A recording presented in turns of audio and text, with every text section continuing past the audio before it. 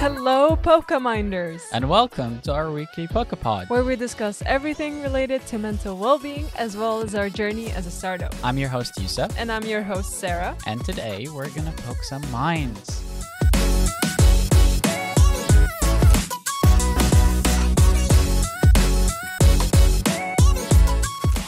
Hello everybody and Happy New Year. Welcome to the PokaPod. Thank you so much for tuning in. A while back I talked about boundaries at work with a focus on cognitive distortions, and today I would like to get a bit more intimate and talk about boundaries in your private life. For some, it might be even harder to accept and set boundaries in your private life. I'm pretty sure that the word parents will give everyone a few memories that will fit with today's topic. And some of you might even recognize a pattern where you leave friendships or relationships due to things that they do or don't do that upset you. In the episode Behind Your Work Stress, I talked a lot about cognitive distortions, short-term gratification, and long-term gratification. And in this episode, I would like to focus more on emotions, our own interpretation in situations, acceptance, and communication. But to give you a very short recap of cognitive distortions, we have black and white thinking, overgeneralization, mental filtering, disqualifying, jumping to conclusions, emotional reasoning, labeling and personalization and blame shifting, confirmation bias, and unrealistic expectations. When it comes to short-term versus long-term gratification, a goal could be to improve your relationships in the long run and not being forced to stop interacting with people that you used to like and improve your own self-consciousness. Today, I will talk about some DBT skills that might be helpful for you. DBT stands for Dialectical Behavioral Therapy and is successfully used to treat people that meet the criteria for borderline personality disorder. I will not go into too much detail, but wanted to inform quickly that DBT touches on a vast amount of aspects, and I am for this episode choosing some of many skills that have helped many of my primary healthcare patients in the past. In short, DBT consists of 4 modules: mindfulness, which is the capacity to pay attention non-judgmentally to the present moment. It's about living in the moment, experiencing one's emotions and senses fully, yet with perspective. We have distress tolerance. Distress tolerance means learning to bear emotional discomfort skillfully without resorting to maladaptive reactions like self-harm. We have emotion regulation, which focuses on learning how to understand and name emotions, changing unwanted emotions, reducing vulnerability, and managing extreme conditions. And last but not least, we have interpersonal effectiveness, which focuses on the dialectic involved in healthy relationships. It involves balancing the needs of others with the needs of the self while maintaining one's self-respect. Dialectic refers to the tension or conflict between opposing forces or needs within a relationship. Dialectical tensions often involve conflicting needs, desires, or expectations and are grouped into 3 main categories: autonomy versus connection, which means the balance between the desire for independence and personal space and the need for intimacy; openness versus closedness, the desire to be open, honest, and transparent in a relationship, and the inclination to keep certain thoughts, feelings, or information private or hidden. Predictability versus novelty, the contrast between the need for stability, routine, and predictability in a relationship, and the desire for excitement, novelty, and change. In my opinion, DBT skills work very well for changing dysfunctional behavioral patterns in general, which is why I like to include these skills if they will benefit the patient. But within primary healthcare, DBT in full is a little bit overkill. As an example, to get my point across, if somebody tells me that they struggle within their relationship and the fights that they have with their significant other never really lead to any productive outcome, and there is a pattern that this person can't seem to escape. But besides that, this person doesn't struggle with things such as depression, anxiety, impulsivity, or the self-harm. So this person doesn't need the same treatment as someone that meets the criteria for a borderline personality disorder. If you would like to learn more about DBT, I highly recommend the podcast DBT and Me. And before we start, disclaimer ahead. As always, every situation is different and unique. The skills that I talk about today might not be what fits you best in your current situation, or you might need more information or help than what I give you in this episode to actually apply these skills. I'm using them as guides in this episode to hopefully explain in a tangible way how we can navigate close relationships that tend to overwhelm us. Let it be family, partner, or friends. And it's also not about changing the people you are interacting with, but for you to better cope with stressful or simply annoying or frustrating situations. Alright, that being said, let's dive in. The mindfulness skill I would like to talk about today is called Wise Mind. At its core, Wise Mind is about finding balance. It's the ability to make decisions, cope with challenges, and navigate life's ups and downs by merging both our logical, analytical mind, also called reasonable mind, and our emotional, intuitive mind, called emotion mind. It's in this balanced state that we can tap into our inner wisdom, allowing us to respond to situations with clarity, compassion, and insight. So in this mindfulness skill, we talk about 3 states of mind: reasonable mind, emotion mind, and wise mind. Reasonable mind is rational, task-focused, cool, and fact-based. Emotions aren't important. Emotion mind is mood-dependent, intuitive, and emotion-focused. Facts and logic are not that important. Wise mind is seeing the value in both reason and emotion, being able to walk the middle path. In this very short description, it might seem like reasonable mind is better than emotion mind, but both states regulate actions and make decisions based on reason, values, and experiences. Wise mind profoundly impacts interpersonal relationships. It allows individuals to approach conflicts with empathy and understanding, rather than reacting emotionally or defensively. One example might involve a couple who improve their relationship by using wise mind techniques. Instead of escalating arguments, they learned to take a step back, tap into their wise mind, and communicate openly and compassionately. Wise mind also has a far-reaching effect on overall well-being. It helps individuals manage stress, anxiety, and emotional turbulence more effectively. This shift in emotional well-being has a positive ripple effect on the physical health, work performance, and relationships. So wise mind isn't just an abstract concept, but a practical skill that can be applied in everyday life, leading to more informed decisions, healthier relationships, and enhanced overall well-being. Through mindfulness and wise mind techniques, individuals can unlock their potential for personal growth and emotional balance.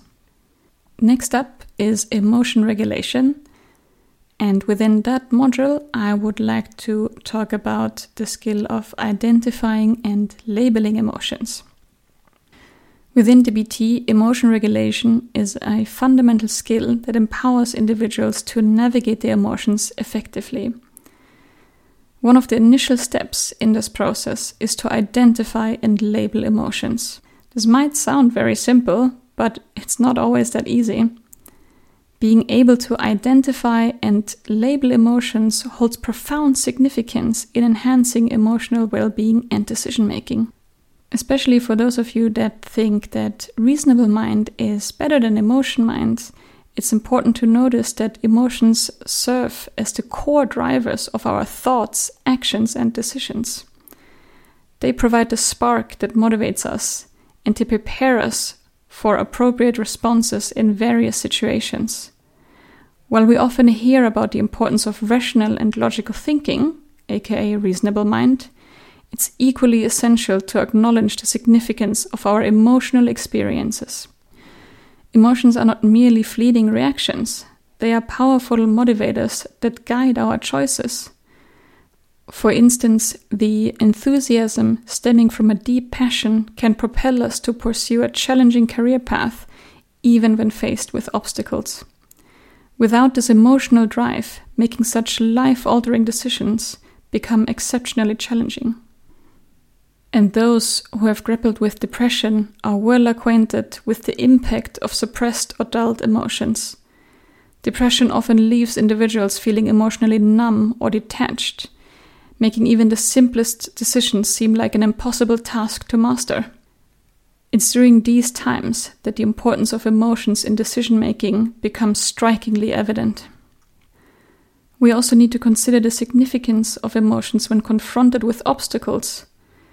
No amount of factual information or logical reasoning can provide the necessary motivation to overcome challenges if the emotional component is absent. Think of the smoker that I talked about in a previous episode. It's the passion, determination, and emotional investment that drive us to conquer adversity and achieve our goals. And even emotions we don't like to feel, such as guilt, sadness, or anxiety, are important to embrace and accept so that we can recognize the situation for what it is and overcome obstacles. In essence, the practice of emotion regulation within DBT recognizes the intrinsic value of emotions. It encourages individuals to identify, understand, and harness their emotions as valuable allies in making informed decisions and leading fulfilling lives. By embracing the synergy between reasonable mind and emotion mind, individuals can navigate life's complexities with greater clarity and purpose. And this brings me to the next emotion regulation skill that I would like to include in today's episode, and that one is called check the facts. Imagine you're in a situation where your emotions are running high. It could be a disagreement with a loved one, a challenging work situation, or even a personal crisis. Check the fact is the DBT skill that invites us to pause and examine the situation from a balanced, objective perspective. So this is how it works. First, you start by observing your emotion. Recognize and acknowledge the emotion you're experiencing. It could be anger, fear, sadness, guilt, or any other strong feeling. Pause and take a breath. Take a moment to pause and take a few deep breaths. This step is crucial for creating a mental space between your emotions and your actions. Describe the situation that is causing these emotions. Next, start examining the facts of the situation. What are the objective, observable details? Separate them from interpretations, assumptions, or judgments. Challenge your assumptions by asking questions like, is there evidence to support my emotion? Or are there any other ways to interpret this situation? Consider the alternatives. Explore alternative explanations for the situation. Could there be other factors at play that you haven't considered? Cognitive distortions, where check the facts is a very helpful tool, are emotional reasoning, labeling and personalization and blame shifting, and confirmation bias. As an example, maybe think of a friend that might have been a bit distant at some point, and you were fearing that you might have done something wrong but couldn't really figure out what. Use check the facts to challenge your assumptions and explore alternative explanations. And as a last step, ask yourself, does my emotion and its intensity fit the facts? I know this one can sound a little bit dismissive at times, so I'll give you an example here. Let's say I'm afraid of spiders and see one that's not in any way dangerous. Does my intense fear that results in me running away screaming fit the fact? Or is the emotion maybe a bit too intense in that situation? It's okay to feel fear. there's not that much you can do about it. But if you want to, you can learn how to regulate your emotion and its intensity. On the other hand, if a wild animal starts chasing you, the emotion of fear with an intensity that results in you running away does fit the fact. In summary, Check the Facts is a powerful tool for emotional regulation and decision-making. It helps us avoid impulse reactions driven solely by our emotions. By examining the objective reality of a situation, we can make choices that align with our long-term goals and values. Within the module Interpersonal Effectiveness, I'd like to talk about the skill called Dear Man. The skill requires a lot of practice and can be hard to learn. It requires you to be able to communicate mindfully, being able to label your own emotions, and to have an idea of what you want to achieve in a specific situation. Imagine you're facing a situation where you need to express yourself clearly or ask for something important. Dear Man can be your go-to strategy. The D stands for describe. Start by describing the situation factually. What is happening without judgment or assumptions? The E stands for express. Express your feelings and thoughts about the situation. Use I statements to honestly share how you are affected and what you need. A really hard thing often is to express vulnerabilities like feeling sad or anxious, and we instead opt for anger. The A stands for assert. Be clear and assertive about what you want or need. This step ensures that your message is direct and easily understood. The R stands for reinforce. Reinforce the benefits or positive outcomes of your request being met. Explain how it's in everyone's best interest. Unfortunately, we tend to point out the things that aren't working and neglect the positives that are working in relationships. The M stands for mindful. Stay mindful and focused on your goal. Keep your emotions in check and don't get sidetracked by unrelated issues. So don't start bringing up things that happened 3 years ago in conflicts, and mindfully guide the other person back to the current conflict if they start bringing up things that maybe happened back in the 90s. For those of you who might have watched How I Met Your Mother, there actually is an episode where Lily and Marshall are fighting about something, and the narration says that once they start fighting, it's like they have 20 fights at the same time. That is exactly what to be mindful about and to look out for, and to get back on the current topic if you get sidetracked.